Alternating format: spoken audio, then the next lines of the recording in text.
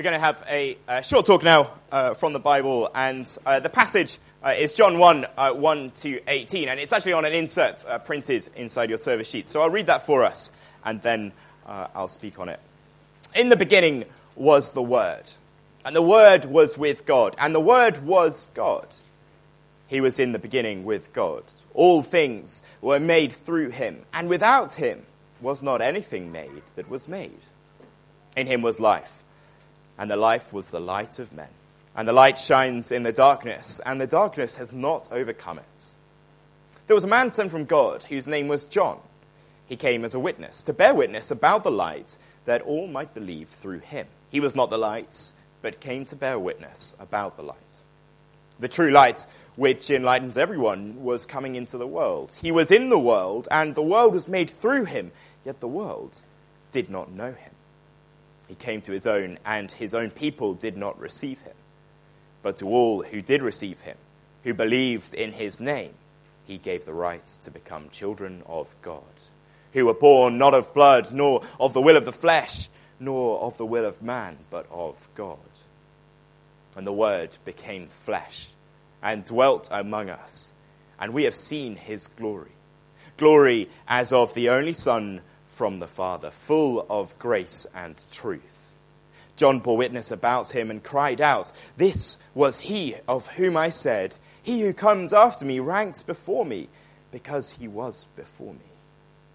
And from his fullness we have all received grace upon grace. For the law was given through Moses, grace and truth came through Jesus Christ. No one has ever seen God, the only God who is at the Father's side. He has made him known." We'll do have that in front of you, and there's a little outline of where we're going on the back of it. But we're going to focus on those words of verse 14. The Word became flesh and dwelt among us, and we have seen his glory, glory as of the only Son from the Father, full of grace and truth. Well, the phenomenon of the Christmas advert is a bit of a strange one, isn't it? Get it right, and the whole nation ends up talking about your brand, your shop. And it seems to be best practice is to try and make everybody cry, doesn't it? Sort of combine the emotional intensity of the opening montage from the Disney film Up with a sort of whimsical Christmas penguin. And you've got your winning recipe. There's always a bit of a twist, always a bit of a tear jerk, and a warm, fuzzy feeling. But all these brands, with all their Christmas adverts, they come up with a new one every single year. Why is that? Well, the overfamiliarity of it will lose its Christmas shine. There's only so many times your mother can send the Christmas advert on the family WhatsApp. And so it can sometimes feel that way with the overfamiliarity of Christmas itself. Maybe you're here today and you feel a little bit like that. The same carols, the same mulled wine, the same mince pies, it all becomes a little bit overfamiliar. Loses the Christmas shine for you. Or perhaps you're here today and you would call yourself a Christmas person. The lights have been up since early November. The tree was bought the second that they came into the shop. The one advent calendar might already have been finished and you've moved on to the next one. Or perhaps Christmas is a really difficult time for you. A time of tough emotional stress. We find ourselves deeply missing loved ones that really did enjoy Christmas. Maybe the darkness of the year feels like it draws in over this time. I want to spend a couple of moments this morning to think about the message at the heart of Christmas. It's one that for some folk has lost its shine because of overfamiliarity. Others really need the light that is promised from this message at the heart of Christmas, and others need it to be placed front and center, otherwise it gets drowned out in the noise of the Christmas season. So perhaps as an adult you've never considered the meaning of Christmas, the message at the heart of it. Maybe it's the first time ever hearing this. For others, it'll be the heart of hope in this season, in an otherwise hopeless situation. And we're focusing on that verse 14. The Word became flesh, dwelt among us. We've seen his glory, glory as of the only Son from the Father, full of grace and truth. The first thing to see about the Christmas message is that at the heart of Christmas is that God came to be human. Jesus, the Son of God, the Word became flesh. As the old carol puts it, he came down to earth from heaven. And that's an extraordinary claim, isn't it? That God himself, with all glory, eternity, infinity, came to earth, not in a display of power and might, not as a warrior or a hero, but a baby, a child. This is the Christmas story. This baby, Jesus Christ, God in the flesh, was placed in an animal feeding trough. Shepherds came, having had the arrival of his birth announced to them by angels. Later, wise men from the east followed a particular star in order to come and worship him. Think how extraordinary this is. The God who trades his glory for a life on earth, starting where animals were fed. 30 years, he lives a relatively normal life. Do you see what this means? Before Jesus starts his ministry, he lives a relatively normal life. It means that he gets you. Do you see what it means? It means that whatever life throws at you, Jesus knows it. God knows your life. Jesus knows our emotions, our experiences. I think what Christmas might bring this year. Some of the good times, but also some of the bad times. Family arguments. Jesus knows all about them. Mental anguish. Jesus knows. Real, genuine stress. Jesus knows. Wider circumstances that you can think of. Life on the run. Jesus knew all about it. Bereavement of loved ones. Jesus has been there. Betrayal by a friend, national turmoil, political confusion. Jesus knows. Friends who let you down when you need them. Being misrepresented, being set up, being falsely tried. Jesus knows. Being ignored by the people you're trying to help. Deep physical pain, fear of what the future holds. Jesus knows these things. Whatever we're going through this Christmas, whatever we've been through in the past year, because of this wonderful truth of the Son of God become flesh, it means that he knows. Whatever life has thrown at us, whatever life will throw at us, Jesus knows. And earlier in the passage, Jesus coming in the flesh is described as light shining in darkness, and darkness not overcoming it. Maybe you've had a very, very deep and dark year. Maybe you look back over your life and it seems like every little area has been touched with darkness. The glory of the message of the heart of Christmas, of God become human, Jesus Christ took on flesh, is that he knows, and he is light shining in darkness. He knows you. And that's one of the key components to being loved, isn't it? Any relationship, any family member, to truly love means to be truly known. And that is the promise of Christmas, that it's God knowing and loving us. Not only that, but God came to be known. So where John says, we have seen his glory, glory as the only Son from the Father. A while ago, my godson was very much into the game hide and seek. You know, we played a lot of it for a period of time. He was old enough to get the concept of the game, that you hide and you don't be found. But the execution of the game was very, very difficult at his young age. So he would run and hide, and I would loudly be searching. Is he under the table? And I'd hear a little voice from, behind a curtain. No. Is he behind the door? Little voice from behind the curtain. No. Where is he? Out he springs from the curtain. I'm here! I don't know if you've ever done that. It's very sweet. Christmas, in some senses, is God's way of saying, I am here. We can sometimes treat God and the universe as some sort of a cosmic game of hide and seek, where we say it would be so handy if God would just show himself to us. Christmas is God come to be known. You might be thinking, well, it's fine, Jesus coming in the flesh and coming to be man. But what's the use if I can't even see him today, though? Do you know a majority of people get their news today, not so much from the newspaper, but it's 47% of people, primary news source is news websites, like the BBC homepage. 35% is TV, followed closely by 33% social media. Other mediums come after that.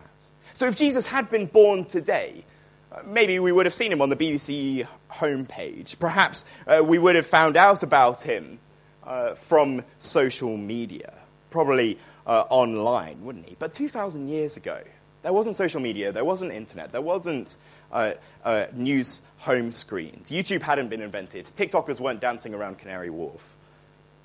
But they did have writing. And so Jesus' birth, his life, his death, what he did, what he said, was written down by eyewitnesses. And if you read these accounts, you can see that Jesus is God, not just knowing us and what we go through, but being known by us. He grew up in a Middle Eastern rural town, traveled around preaching, and had a significant public profile. The religious elites did not like him. The irreligious, the sinners and the tax collectors, the bottoms of society, the native Jewish people, the occupying Roman forces, young, old, men and women, they all heard him. They all saw him. And Jesus told his followers, write it down. John, the person who wrote the passage we're looking at, he was one of Jesus' closest friends. And he wrote his account carefully, that those who come after would believe in who Jesus is, what he said, what he did. This is why it's so significant that the first visitors at the Nativity, when Jesus was born, were shepherds, generally pretty low down on the social hierarchy, normal people out in their fields with their sheep. The second were these wise men from the East, highly educated. They knew their stars and their prophecies. It's every end of society, the educated, the uneducated, the highs and lows. They witness Jesus as a baby. They recognize him. They know him as the Savior of the world, and so they worship him. Now, this would have been an outrageous thing for them to do in their society that day. Because to worship God was one thing, but to worship a baby would have been counted as blasphemy. Unless, of course, that baby was God himself. And that's why John says, as we have seen his glory, glory as the only Son from the Father. The Bible speaks of God as Father, as Son, as Holy Spirit, all one, all distinct at the same time. And that's why Christians call Jesus the Son of God. So at the beginning of the passage, we read the Word, or the Son, was with God and was God, both at the same time. So this Christmas, why not have a look at Jesus, at these recorded accounts of his birth, of his life, of his death, his resurrection? Go through them maybe with a friend if somebody invited you here today. Have a read, have a think about who Jesus is, what he came to do. Don't let another Christmas go by where you're distracted by the tinsel, the lights, the presents without getting to grip with the ultimate reason for the celebration. We'd love to help you do this at St. Peter's Barge. You can find in your service sheets these little cards that have "What next" written on the top of it. And on the back of those cards, you'll see that you can either fill in a QR code or you can leave your details. And we'd love to invite you to sign up to a course called Hope Explored. It's where we look at Jesus and the hope that he brings. So please do sign up to that. Now, if you're a guest here and you're also just pretty skeptical about the whole thing, let me encourage you to take away. It's free if you're a guest here. Just this little book, Is Christmas Unbelievable? It's a great book, really well written, an entertaining read, and very, very short. So over the Christmas break, why not get to grips with just how reliable the accounts of Christmas are? It's well worth a little read. God became human. God became known. And then we finally see that God became Savior. That's the reason for the celebration of Christmas. We see what John means here when he says Jesus was full of grace and truth. Jesus was a Savior. The art of giving and receiving presents is quite an interesting one. You get people who are very, very thoughtful. You get people who are very happy with just something functional. And you get people who go over the top and are almost a bit too generous, and it's a bit awkward receiving those gifts. And then sometimes you feel like you might have been a bit too stingy in return. And all the dynamics are quite awkward and complicated, aren't they? Sometimes we can fall into a bit of what we might call a Santa system, thinking the good gifts that we get given, we deserve that. They're very good, they're thoughtful, they're nice. And then sometimes we open a present and we're like, what did I do to deserve this gift? I don't know if you've ever had that experience. That Santa system, if you like. What did I do to deserve this bad thing? Or, yes, I rightly deserve this good thing. It can sometimes be our approach to God too. When we think about life, anything good in our life, we turn around and we say, yeah, I probably deserve it. And then we accuse God of maybe being a bit stingy or unfair when things don't go well. Or what did I do to deserve that? We naturally have a bit of a Santa system approach to God. But let me ask you this. If you were to resolve in 2024 to have absolutely zero regrets, how long would it take before it was broken? What about resolve to not be frustrated or impatient? Maybe 2 tube journeys before that one's broken? What about not exaggerate or lie even? What about to not let anybody down? I doubt most of us would be getting through the first week of January. And that's the tough truth when we take an honest look at ourselves. That morally before God, we fall pretty far short of perfection. It's easy for us to compare ourselves to others. At least I'm not as bad as this person, that person. At least I could be a lot worse. I could be like them. But ultimately, when we compare ourselves to God, his holy perfection, to Jesus' perfect life, we don't measure up at all. Yet our God, who has made all things, provides for us, gives us our very life. We say to him with our actions, consciously or unconsciously, that we aren't interested in him. We'd happily take his gifts and ignore his instructions for their use and go our own way. It's an unwrap a present, maybe a brief nod of thanks, but that's it kind of attitude. Now imagine if the children in your life treated you like that when receiving gifts, or your siblings, or even your parents. You'd be a bit annoyed by it, wouldn't you? God's annoyance at us, our attitude towards him, is so rightly justified for how we treat him and his good gifts to us. And so this is why at Christmas we see that God came that we might be saved. Because Jesus was full of grace and truth. Grace is the Bible's word for an undeserved gift of kindness. It's given, it's free, and it cannot be earned. And truth means that in doing this, God has completely kept all of the promises that he made to save his people. For centuries before, God had been promising to rescue his people. He promised that he would come, that he would show up and would save. And this is what Jesus does.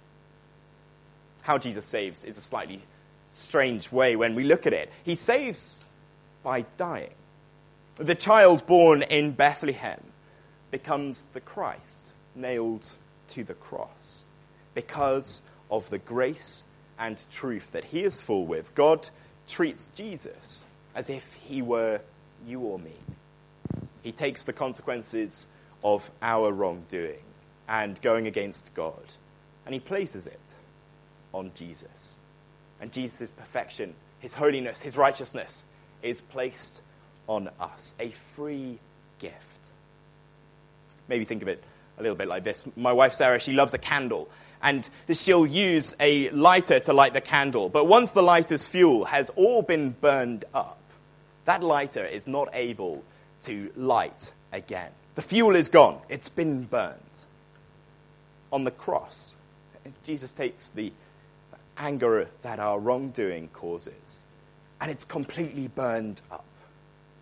And so rather than God being angry with us, we can instead have a perfect relationship with him. Through the gift of Jesus, full of grace and truth, we have the gift of God's love, forgiveness, and friendship. So maybe today is the first time in a really long time that you've been to church. And maybe you went along as a kid, maybe you were hurt by church a very long time ago. Let me encourage you this Christmas. Have another look at Jesus, the Savior who came to be human, who came to know us and to be known by us, and to save us. Now, if you're here and you're thinking, I actually would like some light in my life. If Jesus is the one to do this, then I want Jesus. What would that mean for you? Well, it means accepting the gift of Jesus, full of grace and truth. So knowing that there's nothing we can do to gain God's forgiveness, we have to accept the free gift of Jesus. And the thankfulness means no longer going our own way, but going Jesus' way, accepting the gift and following his instructions for it. And that means our very motivation for doing any sort of good changes, where once we might have had a bit of a moral sense and perhaps, and if we're honest, a wanting to look good in front of others. Now our motivation for doing good, it becomes to glorify not ourselves, but to God. Accept the gift and live not for yourself, but for him. Maybe you've spent the last year looking for purpose, trying to sort out your life, trying to get a goal, a mission, some sort of drive in a world where there's a lot of despair. And coming to Christmas and seeing Jesus, it means we get given a whole new purpose. And no longer do we live for ourselves. No longer are we our own. But we live for him, follow him, and live in his way. The God who came to be human, the God who came to be known, the God who came to be the Savior. And this is a gift for you this Christmas. So don't simply let another Christmas go by without trusting this is true, trusting in God, not just believing in him, but trusting that he has given us Jesus, that he is the God who came to be human, came to be known, and came to be Savior. It's not simply false advertising, and it never loses its shine when we see the glory of the Son. We're going to pause for a moment and reflect on what we've heard, and then we'll have some prayers together, and then from there we'll go straight into a song.